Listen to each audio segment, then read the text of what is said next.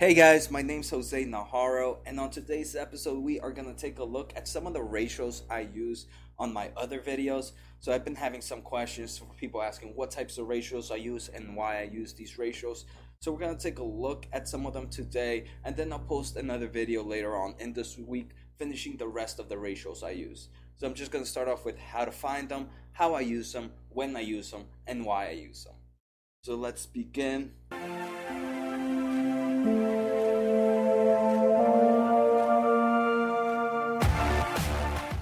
First ratio I use is this one itself is not a ratio, it's a metric, earnings per share. This is most widely used for all listed companies worldwide, and you can definitely see that this moves the stock price up or down.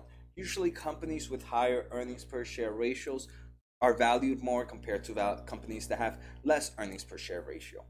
The ratio represents how much profit is generated per common share of stock.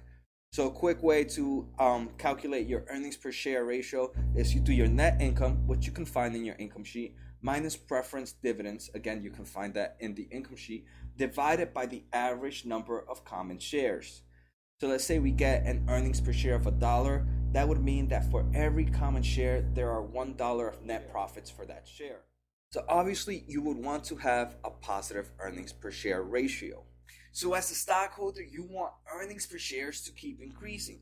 So for per share to keep increasing, can be done the following ways, right? If we look at the equation, right, which is net income minus preference dividends divided by average number of common shares. So the best way to increase your earnings per share is by increasing your net income. So how can you increase your net income? So your net income can increase in the following ways. First is you increase your revenue. So if you increase your revenue and you maintain the same profit margins, you'll be able to collect obviously a higher net income, which in comparison would give you to higher earnings per share. So that's the easiest way.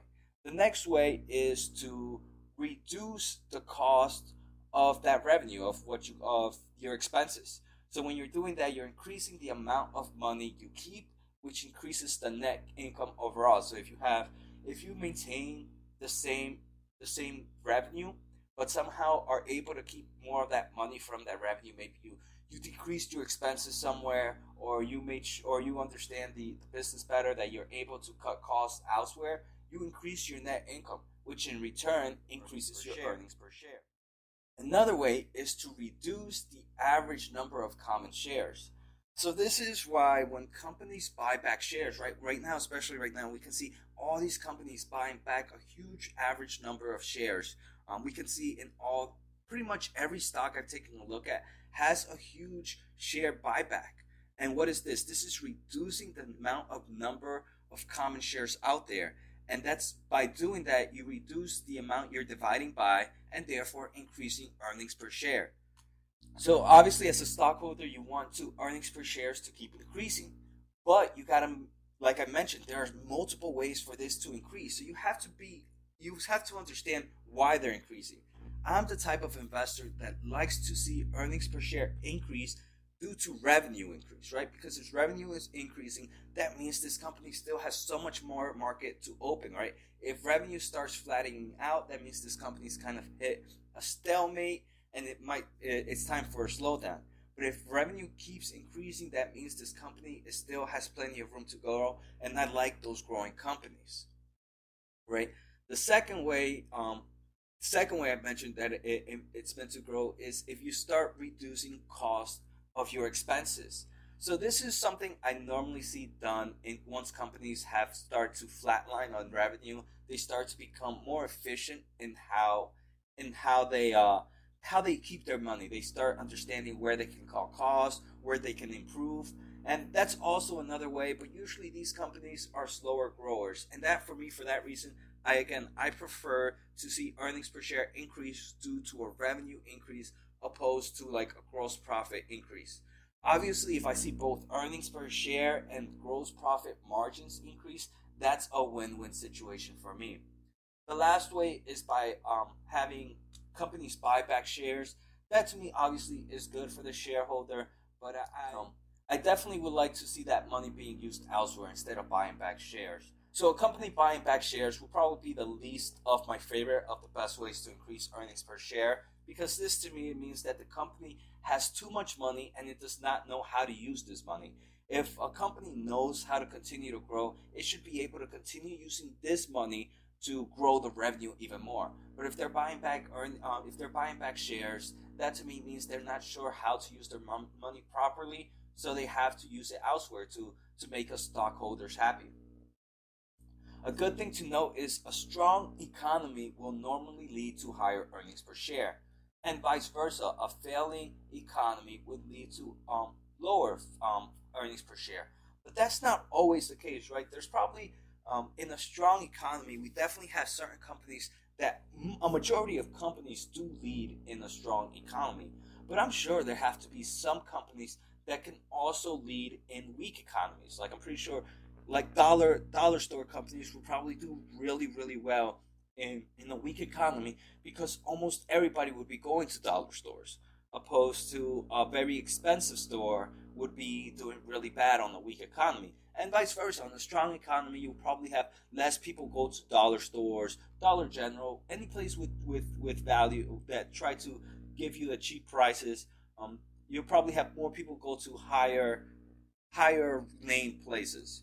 Even in cars, right? You probably have people buying higher priced cars compared to the lower range models. So another thing to take a look at is when looking at earnings per share is to understand that earnings per share results will almost be a key performance indicator for management.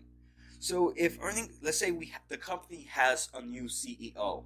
So a new CEO has just started this business, has just gone into this business, and ever since this new CEO took place, earnings per share has been increasing. Then in everybody's mind, this new CEO must really know what he's doing, because earnings per share are increasing. So management knows that earnings per share reflect their attributes or reflect their performance value. So in return, you have to make sure that management and higher ups are not trying to manipulate their earnings per share to show that they are better than they really are. And we have seen that probably in numerous companies, where companies try to manipulate their earnings per share just so they can show that they are a true leader or a better leader. And obviously, as a result, this ends up hurting shareholders in the long run. And finally, take a look at debt. Don't be fooled when increase in debt results in higher earnings per share. So, right, let's say we see a huge jump in earnings per share. Make sure to take a look at debt. Make sure that there's not a huge jump in debt as well. Because if there is, that's probably that they're just using that debt to increase the amount of products they're able to make or something, which at the end of the day, it's not really a bad thing, but it's not really a good thing either. So just keep in mind that higher debt can also lead to higher earnings per share, because they're able to afford more by taking on a larger debt. So obviously, if this debt is too large, it can be bad in the long term. So those are a few things that I'd like to take a look at when I'm looking at earnings per share. All right, the next one I'm going to talk about is PE ratio. So PE ratio, again, this is the price earnings ratio. So price being the stock of the price, and earnings being the EPS we just talked about. So the PE ratio is also a very popular valuation measured for listed companies. And again, it is often used to measure how cheap or expensive a stock is in relation to other benchmarks. One thing to take a look at is PE ratios can be similar when comparing companies in the same industries, but they are different when comparing it to different sectors. So, for example, if we look at all the car makers, all the car companies will most likely have similar PE ratios. But if we take a look at a car company compared to a tech company will most likely have a higher PE ratio, because people are willing to pay more for a tech stock than for a car company, because they believe that there's so much more room to grow in a tech company than in a car company. So what does the PE ratio tell you? It tells you how many years of earnings must take for the company to reach that stock price. So like I mentioned, right, price by earning ratio is the stock price divided by earnings per share. So this number means, for example, if we get a PE ratio of 7.4, that means that the stock price is 7.4 times higher than the earnings per shares ratio, or that it will take 7.4 years of earnings to match that stock price. So how do I use the PE ratio? So this is pretty simple again. So the PE ratio, I look at it in many ways. I first take a look at past PE ratios for the company. Usually, a company would maintain a similar average within every past years. So if a company has had a PE ratio of 25 every five for the past 5 years, then that means if the company is sitting right now at like 19 PE ratio, that moment it is currently cheaper than it normally is. But I don't use PE ratio by itself. First, I have to take a look at why did the PE ratio drop? Why did the price drop? Right. So how do you change the PE ratio? So right, there's only two ways for the PE ratio to change. Either the stock price changes or the earnings changes. If the price stock drops dramatically and earnings ratio stays the same, then that means that the PE ratio will go down. So like I mentioned, right, I take a look at historical data. If I check that the PE ratio is lower than it normally is, I'll try to take a look at the information the company provides in its 10Q report or its earnings report and try to take a look at future earnings per share. So let's say they estimated of their earnings for next year to be X amount. Now I take a look at the X amount and divide it by I take a look at the current stock price and divide it by the future earnings ratio, and that'll give me a look at how the actual price to earnings means. So I take a look at past data, I take a look at future data to see if in the future how is it going. I also take a look at how the business is doing overall, right? If they're telling me that next year this company is expected to do less revenue than it did this year, then obviously I understand why this company has dropped in PE ratio, why either the stock price has dropped or why why the price has dropped or why the price to earnings ratio has dropped. So that's why when you're taking a look at ratios, you don't just want to look at the now. First, you want to take a look at the past. Well, this is how I do it. I take a look at the past, and if I see a difference in the past compared to now, I take a look at what the expected revenue or the expected price to earn or the expected earnings per share is in the future. And look, you can take a look in any websites to get an estimated of what revenue is going to be in the next year and the next 2 years. And companies also give you their guidance for the next year most of the time. Obviously, these guidance tend to be on the safe side, so I try to look at analysis EPS because if you take a look at the charts, they're almost pretty on head on with EPS. So I tend to look at their earnings per share estimation. So again, by looking at the future, you will be able to determine how the PE ratio is for the upcoming years, and then you'll be able to determine what it was. So like I mentioned, some industries can have naturally higher earnings average PE ratios. Like I mentioned, you can have tech companies. Some tech companies are like in the 50, 60 PE ratios. So that means it will take 60 years for this company to give you back its money in earnings.